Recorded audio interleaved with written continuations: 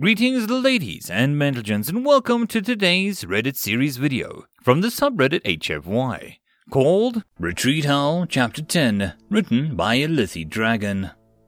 This was not a good day. Michael surveyed the bodies laid out before him in the pavilion turned morgue.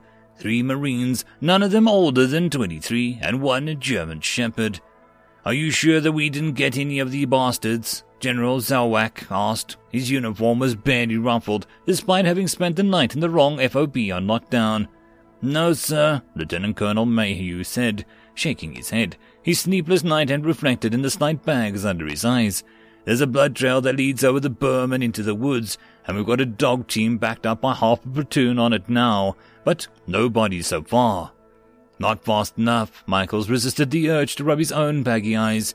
Between the lockdown and the sweep for the base, the elves had enough of a head start. They probably go across the river and halfway up to Keeblerville by now. "How did they get in?" he asked. "The Ganlin gave us those beacons to set up around the FOB to disrupt their invisibility." "They did, but they didn't give us enough." Mayhew shook his head. "Not for how much we've had to expand the perimeter." "Have they been shorting us?" Sergeant Major Miller asked. Michael suppressed a frown. Miller always struck him as being too quick to throw the blame on someone that was appropriate, especially a regimental sergeant major. "No, I don't think so," Mayhew shook his head. "The reports my men have given me say that they're struggling even with their own supplies that we've shared with them." He sighed, rubbing the gunk out of his eyes. "And the number of beacons I've seen set up around their own camp indicated that they don't have enough beacons left to cover themselves." "So they slipped in through the cracks?" Colonel Anders asked. "Essentially, sir, yes," Sergeant Major Donald said. The broad-shouldered man resembled a bulldog. Michaels knew him by his reputation for being a tenacious and stubborn as one, but he looked just as tired as the commanding officer. The way the Code Cat wizards explained it, the beacon's effectiveness starts to taper off at certain distances. At the edges, it's almost nothing, and a skilled Keebler wizard can keep their crap stable through it. "So, we don't have enough overlap." "Worse, sir," Donald said. "We've got total gaps in coverage. Not all the beacons have been moved since initially set up, but we've identified some total gaps that you could drive on Abrams through, and the whole perimeter is scattered with weak areas." "How many got in, and are there still inside?" "We're not entirely sure," Mayhew said, "but between the reports, while the little security camera coverage that we had in the area, and 2 GoPros, they're pretty certain that a team of 8. "We did a thorough sweep of the base with the dogs," Donald said. He nodded to the slain shepherd. "Sergeant Razor caught on them right quick, led her team straight to the bastards. Whatever they got, they can't block a dog's nose." Rochak nodded and then sighed. "Let's let these boys lie in peace." Michaels gave a silent nod to the fallen Marines, paying final respects. They weren't his men. All the 2nd Battalion had been moved back to Tolkien, but they were still Marines. "Do we have any idea what their objectives were?" Zaruchak asked as they stepped out of the tent, followed closely by his aide and the rest of the party. "Not so sure, sir," Mayhew said. "Nothing has been identified as missing, and they hadn't gotten very far into the camp before Razor led Corporal Ramirez and Goldberg right to them." "We swept through the camp with anything that might be left behind," Donald said. "Even got a couple of Goat Cat wizards to come over and scan for anything that might have deployed. Came up with nothing." "They were probably doing recon," Michael said. "That's what we figured too," Mayhew nodded. "Well, now we know that we're vulnerable," Miller said, "and it's cost us 3 Marines and a dog, and 5 more injured to tell them that." The conversation was interrupted by a ringing of a cell phone. Tolkien was close enough to the portal to get a regular cell signal, and repeaters had been set up to provide signals inside the FOB Williams, though it was still spotty in some portions of the base. Zaruchak's aide, a young lieutenant, pulled out the phone out of his pocket and answered it. After a brief conversation, his eyebrows shot up, and he held the phone out. "Sir, you need to take this." Zaruchak raised an eyebrow and took the phone. "General Zaruchak, sir?" "Crap. Aye, sir. Yes, sir. I concur, sir. Yes, sir. We can make that happen. No, sir. Will they need support?" "Aye, sir. I'll have units standing by just in case." "Yes, sir. We'll get it locked down, sir." He hung up the phone, handing it back to his aide. "Anders, get Marimar on the horn. Tell them to pull half the stockpile we raided from the elves and make it ready for immediate delivery." He turned to Mayhew. Send a message to the Kishmen that we need more of those disruptor crap-asses ASAP. They can have as many mana crystals we liberated from the elves as they need to make them. We need a solid perimeter around Williams and Tolkien with no gaps. He turned back to his aide. Clemson, get on the horde with the MWD commanders and tell them we need continuous patrols around both perimeters. We need every dog that can be spared sent to the front for patrols, and we need them here yesterday. What happened? Michaels asked. He scowled. One of the bastards slipped through to Earth. Crap? How bad is it? Mayhew said. He murdered a family and was camping in their house. Country sheriffs were sent to check in on the family this morning, and he killed one of the deputies before getting away. Crap. Has it hit the media yet? Miller asked. Not yet, but they already are standing up at a statewide manhunt, and every three-letter agency between San Diego and D.C. is throwing their hat in the ring. It's not going to stay quiet for long. Frickin' hell. Yeah, Zaruchek shook his head. We need to get on top of this clusterfreck. This magic bullcrap they have is one hell of an advantage. Getting some kind of augment integration with the Kishman wizards just took on a whole new priority. And so did figuring out whether or not we can play with magic. Are the Berkeley boys ready? The artificer my Marines adopted cleared medical, and we sent him to Earthside yesterday for more scans after he volunteered to share his medical data. Yeah, I saw your brief on that, and I'll get on the horn with Berkeley and make sure that they step up the pace. When is the wizard team supposed to show up? They're selecting their artificers now. They're supposed to arrive Tuesday. Good. Get them started and start training hard. A new crapstorm is going to have us on lockdown for a bit, but General Langston's offensive and aggressive enough as it is. Once we're sure our balls are covered, there's going to be a huge demand for hell to pay. No doubt, sir. He looked at the aides, answered another call. I've got to go deal with this frick show. Your boys did good the other day, but their job is not done. Make sure they're squared away and ready to rumble come Tuesday. We've got a lot to work to do. Aye, sir. Man, this fricking sucks, Gomez groaned, banging on the back of his head on the Tesco wall that he sat against. I know, man, Kowalski said. The fricking lockdown bullcrap is really cutting into our profit margin.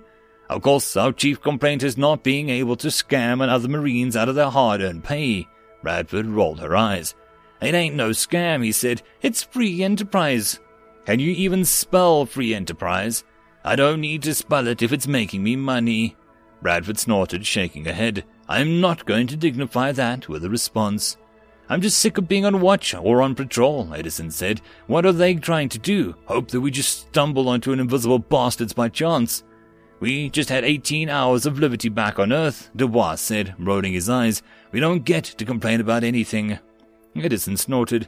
I am a Marine. I can complain about everything. Yeah, well, I'd like to complain about your mom, Gomez said. Hey, my mother is a nice lady. She works very hard every night at Goldfinger's. Kimber laughed. I'm sure Kowalski was her favorite customer then. Kowalski is every stripper's favorite customer, Bradford said, rolling her eyes. Wren perked up his ears in the discussion, but opted not to join in the conversation. It was the most that he had moved since he had flopped down against the wall. Seriously, this is fricking sucks. Davies shook his head. How are we supposed to catch the bastards if they can turn fricking invisible? Elven commandos, man, Stevens said, staring across the cleared field to the other side of the wall into the trees beyond. Fricking Elven commandos pulled some Legolas bullcrap. Did anyone get the guys who died? Dewar asked. Nah, Kimber said. They were all from the 3rd Battalion. Think Samson might have fricked one of them, Kowalski said. You think Samson might have fricked everyone? Bradford gave him a sideways glance. He might have. Ugh. Bradford rolled her eyes again. Wren moaned. Shh. He waved a hand in the direction. Bradford laughed. What's the matter, Shields? She squatted next to him and poked him in the side, looking like a ticklish spot. Party a little too hard last night. Groaning, he tucked his arm in and leaned away from her, trying to protect his side. Instead, he slid along the wall until he fell over. Bradford squatted down and poked him some more. Come on, Shields. How are you going to keep your staff going if you pass out? We don't have anything else that we can see invisible Keeblers. He groaned, coding up into a ball. Doesn't need me set to auto-magic. Bradford blinked, snorted a laugh. Is that a freaking word now? The distraction was her undoing. She failed to notice Rin slipping his tail into one of her straps around her pack until the sharp tug threw her off balance in a squat and she found herself on her rear. She blinked in surprise and then joined the rest of the squad in laughter. "You sneaky bastard!" Rin flicked his tail up to press against her mouth. "Shh!" She swatted his tail away as they all laughed again. "Heads up, here comes trouble," Dubois said, nodding towards the Humvee barreling their way. "It's no time for our relief yet, is it?" Davy said. "Nope," Miller said. "Come on, Shields, time to put your armor back on." Bradford poked him in the side again. Rin groaned, but sat up and dragged the plate carrier over. Bradford helped him put it on and then hauled him to his feet. "I can barely move in this thing. How can you stand to run in it?" "Lots of PT," Gomez said. "And knee problems," Kimber added. "Yeah," Kowalski grumbled. "I figured I'd have enough joint damage by the time I get out. I'll be making E5 for life." Further conversation was forestalled by the Humvee as it roared up and groaned to a halt with a squeal of the brakes. The doors swung open and Lieutenant Mayers and Staff Sergeant Rickles stepped out. A pair of MPs stepped out behind them, followed by 2 dogs and their handlers as they squeezed into the back. "Second Artificer Ayat," Myers said, stepping up to the squad. "You are to come with us to questioning. Rex and Lucy will cover your sector." "What kind of questioning, sir?" Kowalski said, immediately on edge. The rest of the squad fell in behind Bradford, and she saw Kimber and Samson put themselves between Rin and the lieutenant. "The technical kind," Rickles said, giving them a small, calming wave. "He's more valuable for his expertise than a sentry right now." The squad relaxed a bit, though Kowalski still gave the MPs a suspicious eye. "I'd still like to come along, sir," Bradford said, stepping forward. "He falls under my command. If you're going to be questioning him, I should be there." She paused and then added a thought occurred to her. "You might also need someone to translate." Mayers gave her a considering look and then nodded. "Very well, pile in." "Aye, sir," she said, and glanced at her shoulder. "Dubois, you're in charge until I get back." "Aye, Sergeant." She caught Davies's frown as she turned back towards the lieutenant, and she and Rin followed him into the Humvee. Technically, Davies is more senior, but if he wanted to maintain seniority, he shouldn't have gone sick boy commando. Bradford put this concern out of her mind as Rin passed her with his staff and climbed into the back of the Humvee after her. He groaned as he settled himself into a position and had passing resemblance to comfortable. She grinned and tapped him on the arm, leaning over to whisper in his ear. "Hey, they sent 2 dog teams to replace you, and you were mostly passed out and hung over." Rin snorted, taking out his staff back and curling up as he was leaning against the bulkhead. He smirked like he was going to give her a smart remark, but the Humvee jolted, bounced his head off the bulkhead, and he whimpered and groaned instead. "At ease, Sergeant," a tall, lanky Naval Intelligence shut the door behind him. "I am Lieutenant Borber, Office of Naval Intelligence." He shifted a folder and a notebook in his left hand and offered a handshake as Bradford introduced herself and Rin. "To be clear, Sergeant, Second Artificer, nobody's in trouble, but we are in desperate need of information, technical and non-technical, and there are a few people in a better position to provide that than yourself," he added to Rin. "I will share what I can, sir," Rin said, standing almost at attention, just to keep himself from swaying. Bradford repeated the words for Border's benefit. "Excellent," Border said, dropping this folder and notebook down onto the table and sitting across from Bradford and Rin. "Let's start with invisibility."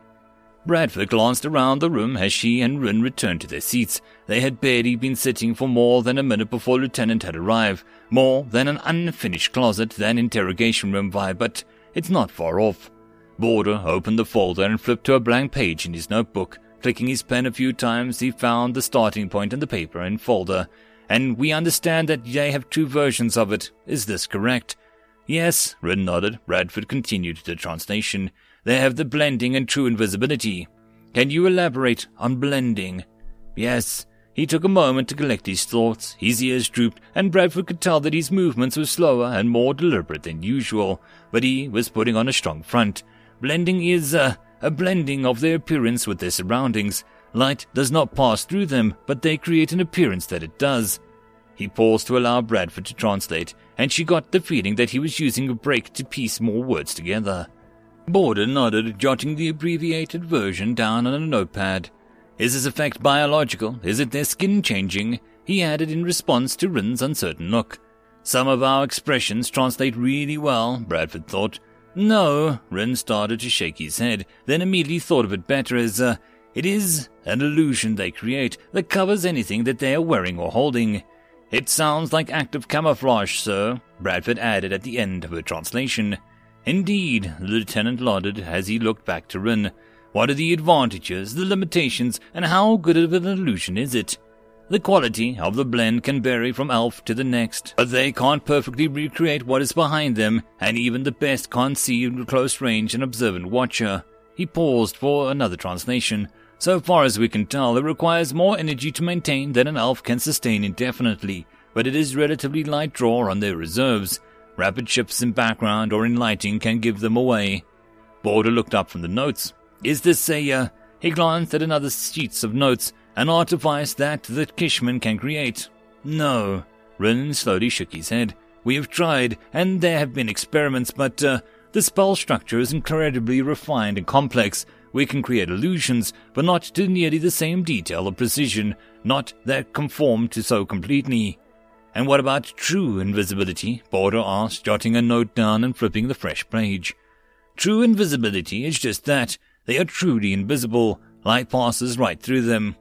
Border nodded. Yes, we have limited data, but between the various vehicle-mounted sensors in the first battle, the security sensors, and around FOB Williams, it seems that their invisibility covers not just a visible light spectrum, but also IR and near UV.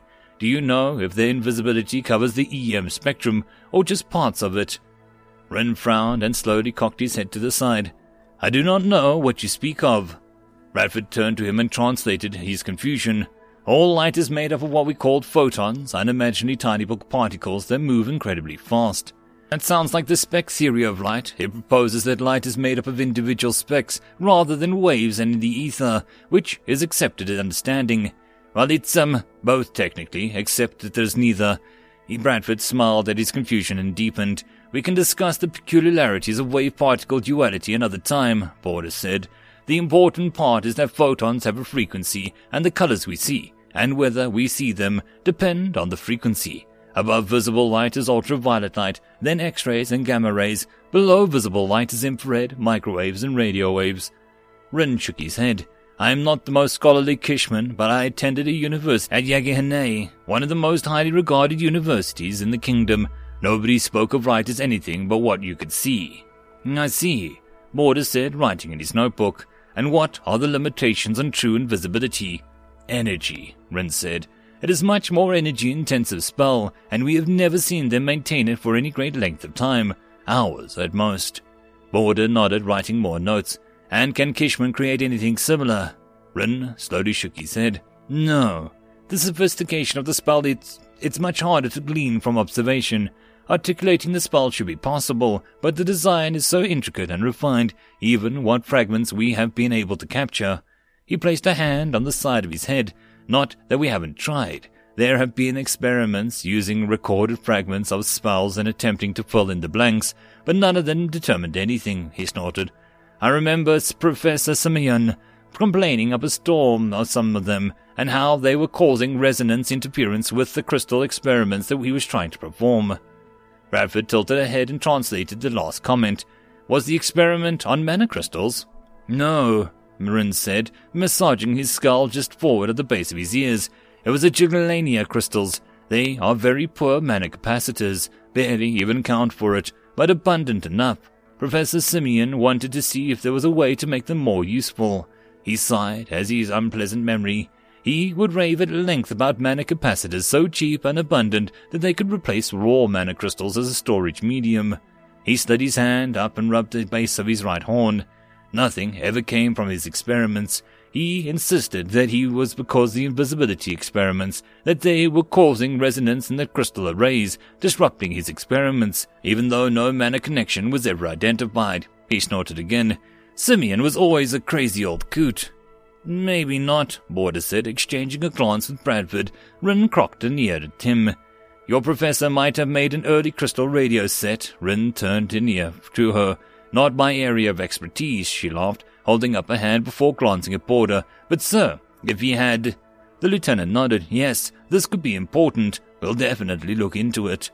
He jotted down another note and then flipped to a clean page. For now, though, there are more questions. Bradford heard Rin suppress a whine, but had sat straight as questions dragged on. Let's talk about the elves themselves. What are their physical capabilities? They are fast and agile and have significant strength in short bursts. How fast can an elf run? Faster than a Kishman in a sprint, slower over any considerable distance unless they have magical support. How fast can a Kishman run? In a sprint, 100 taels in 10 to 12 seconds without armor. How long a distance? Maybe 7 or 8 royal miles in an hour. For a few hours, a properly equipped soldier can march 8 or 9 royal miles in a day, 15, maybe 20 with a long forced march. How long can an elf run for? Without mana supplementation, only for a few minutes at speed, maybe for an hour at a jog, with mana supplementation for as long as they have mana reserves. What do you mean by mana supplementation? Elves can sustain themselves and starve off exhaustion by bolstering themselves with external mana supplies. Interesting. Do you know how often or how much they need to eat? Can they replace their need to eat? Elven armies are at least partly sustained by magic, and it is believed that the elves can sustain themselves exclusively on mana for a time. He sighed, continuing to massage his skull. I don't know the details of elven dietary habits. They only eat plants and look down on us for eating flesh. Border snorted. Sounds like a few humans I know, he muttered, shaking his head. What kind of magical abilities do they have? Do all elves have magic? Rin nodded. All known elves have magical abilities and draw mana from the aether. This was known for long before the war, when the elves were merely isolationists. What about your people? Only some Kishmen do, he frowned. Estimates vary, but generally accepted figure is between 10 and 15% of all Kishmen can touch the aether. Only about half of those are potent enough to be useful in combat. How do elven magical abilities compare to Kishmen? Rin sighed. Elven magical abilities exceed Kishman abilities on the whole.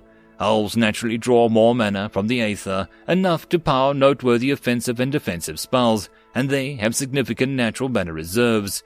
His hand was on the back, rubbing his skull, between the base of his horn and his brow. Kishman savants can exceed most elven abilities, but even the greatest savant is limited by roughly the same ambient draw cap as the other Kishman, and can't match an elf for power output without external mana sources. You mean mana crystals? Yes. And where do mana crystals come from? Elves and Kishman can both draw mana from the aether and condense it into crystals, producing new crystals or growing existing crystals. Elves can condense mana into crystals to form at a rate of at least 2 to 3 times greater than that of a Kishman. Is this where all mana crystals come from? Rin slowly shook his head. No. Most mana crystals are used by the Kishman on mind. We're not sure what causes their formation, he added, anticipating Border's next question. What about the elves? Rin frowned, staring through the table.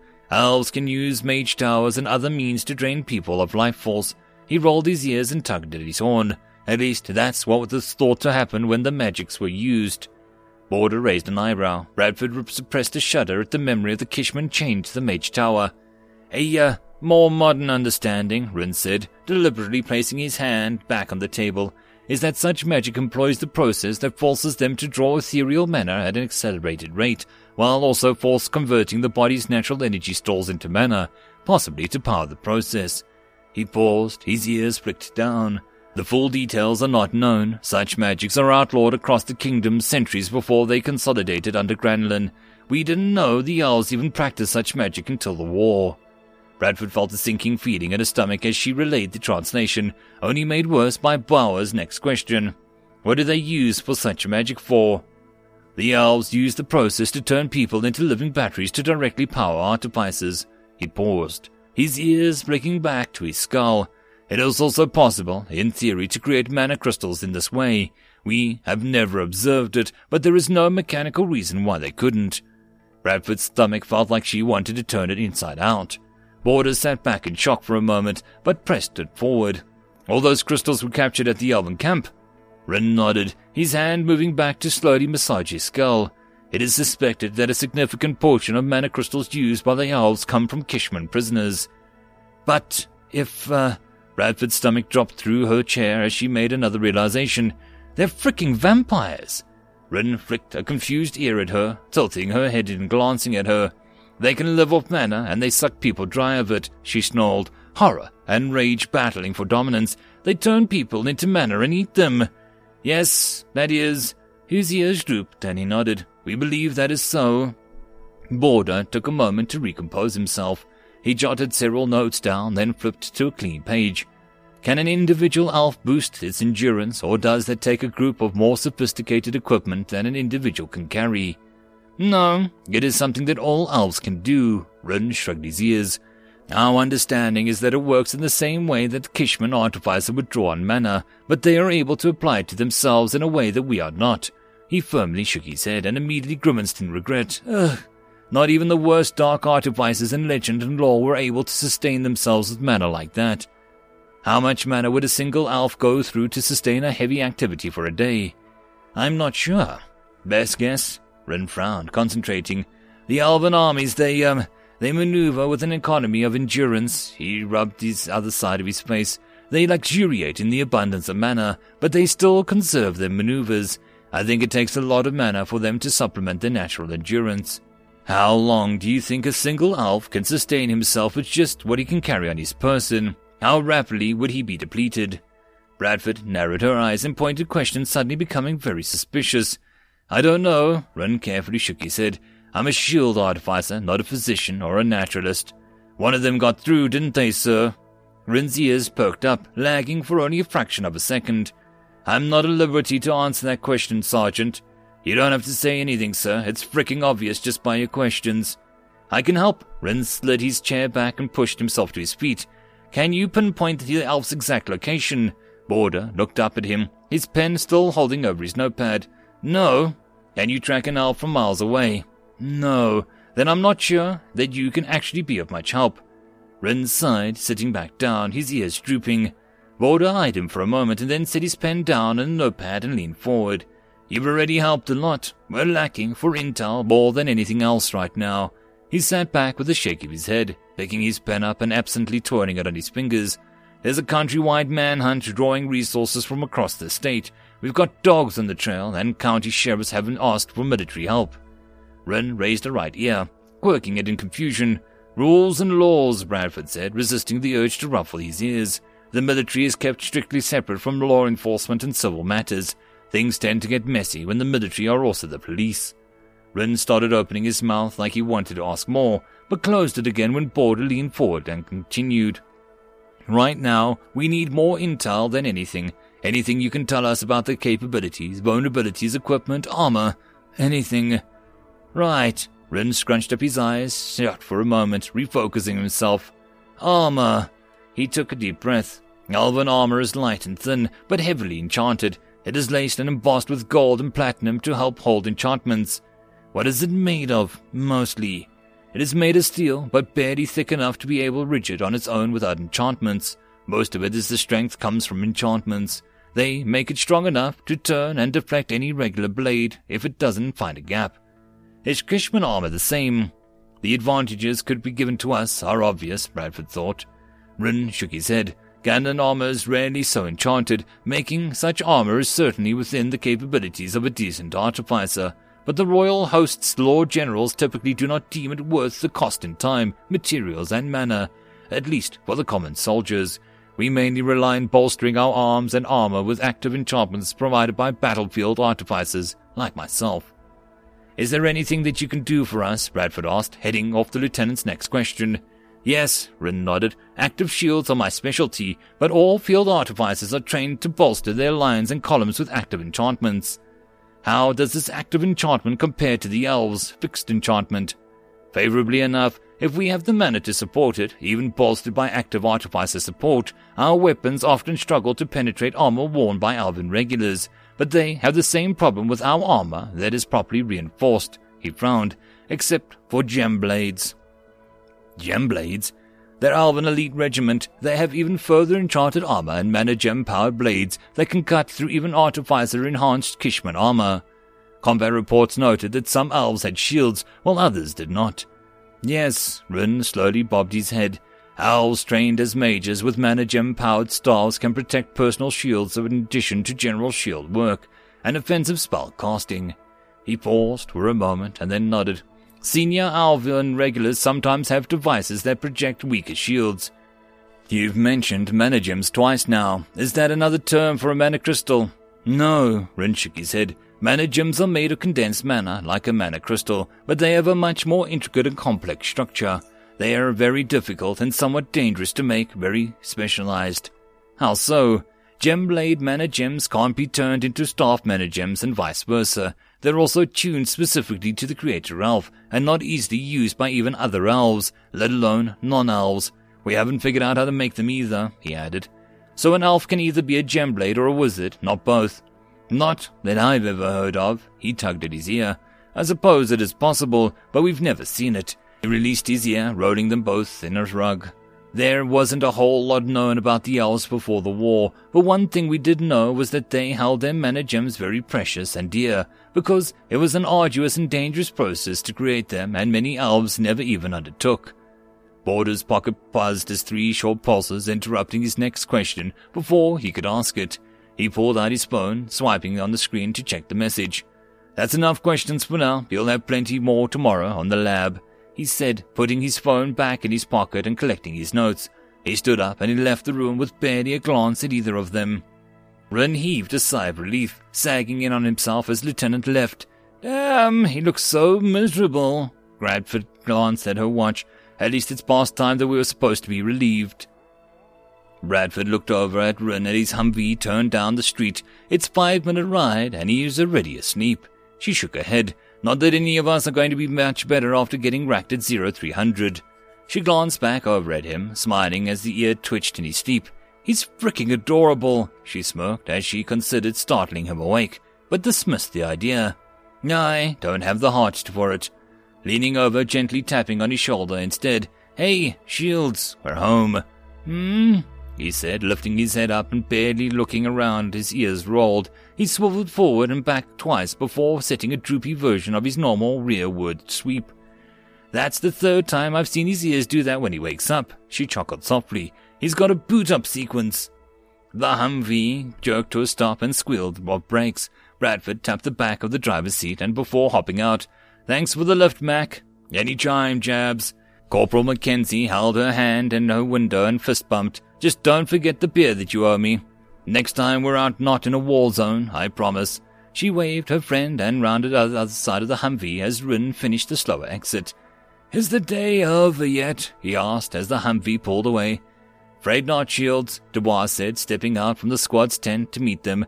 Sergeant, he nodded in greeting. Words just came down from HQ. They're mustering up a whole battalion to start putting up buildings and slapping together a training course for this joint tactical development project.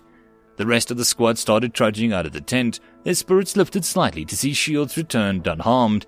Our company's been tasked with putting up prefabs. Bradford sighed as a small train of trucks rolled up. Of course we have. All right, devil dogs, First Sergeant Catry shouted, standing at the bed of the first uncovered truck, looking over the cab. Mount up, barracks and classrooms ain't gonna build themselves. Cutting into my profits, Kowalski muttered as he trudged past Bradford. Rin sagged and wearily fell in behind him, climbing into the back of the truck with the Marines. She gave him a sympathetic look and climbed in beside him. Fricking pog work, Davies grumbled, trudging up the wall behind the rest of the squad. He grunted as he heaved himself into the truck. We already spent 6 hours on watch and after 4 hours on alert. Can't they find someone else to do this? Say again, you last Marine, Catry shouted, fixing Davies in his sights. Is an honest day's work not good enough for you? No, First Sergeant, Davies shouted, sitting up at attention. Catry eyed Davies for a moment before rounding on Bradford. Sergeant Bradford, I find your squad's lack of enthusiasm to be unsatisfactory. If you do not correct this issue, I will assign you to the task of more motivation. Is that understood, Sergeant Bradford? Yes, First Sergeant.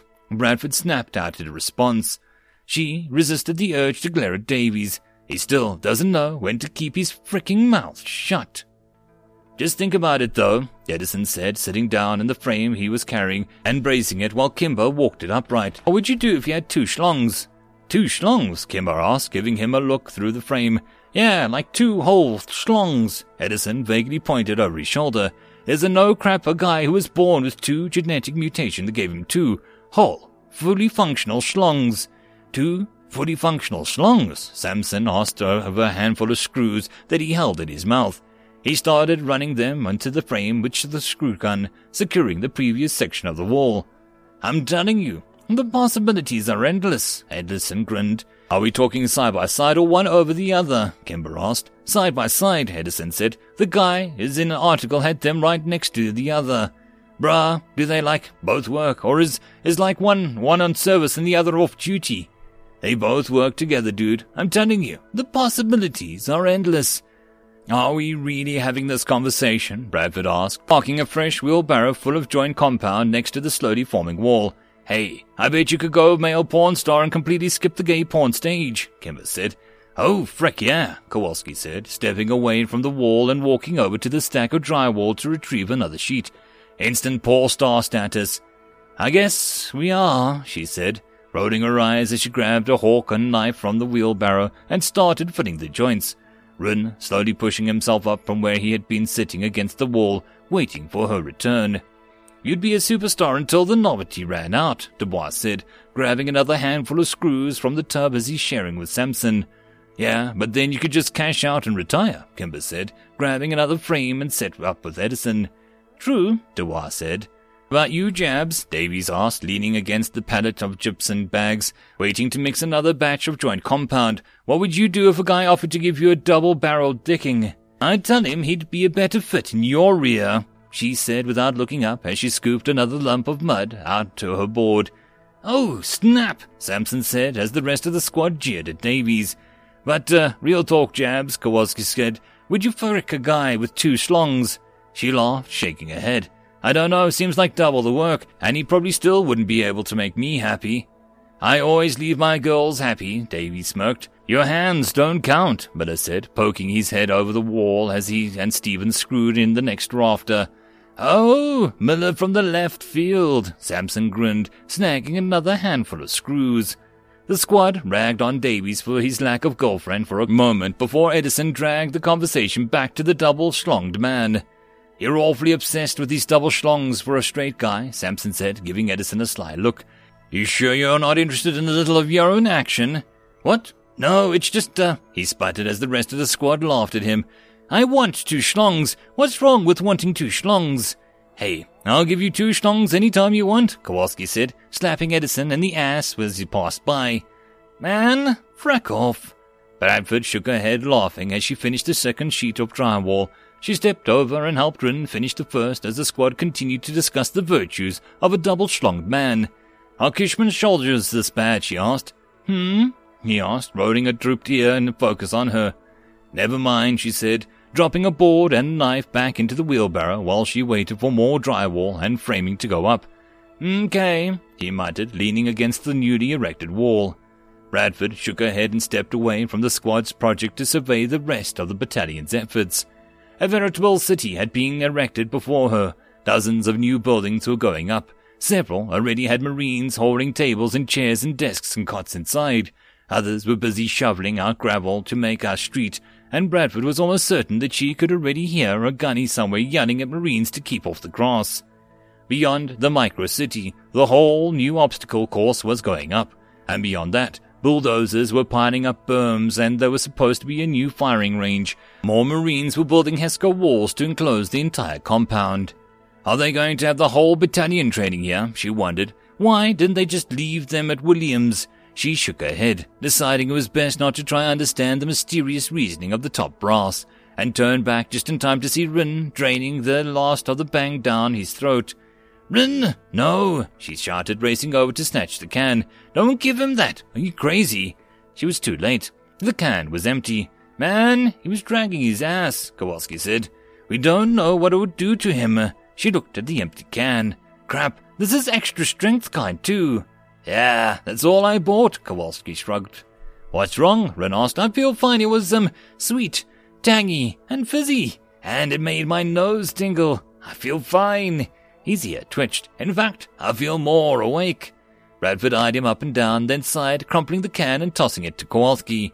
Just keep an eye on him. We don't want his heart to explode. Rin's ears perked up and the tip of his left twitched slightly. I think you're exaggerating. I feel really good now. A few minutes later. I can feel the sky. Ren spun in circles, arms raised above his head while standing on a stack of drywall. "I think I might have frecked up," Kowalski said, staring at him, along with the rest of the squad. "You think?" Bradford asked. "I have so much energy." He stopped spinning, his eyes wide and ears straight up, the left one twitching regularly. He stretched his hands out before him and shot sparks of magic from his hands. He cackled. "I have unlimited power." "Jesus Christ, you turned him into a fricking Palpatine." My bad?"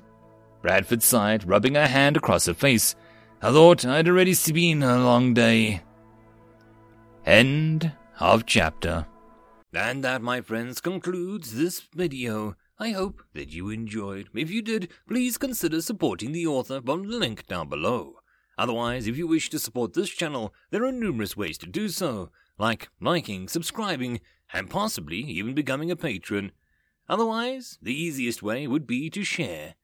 And until the next video, I hope that you all have a good one, and I'll see you then. Cheers.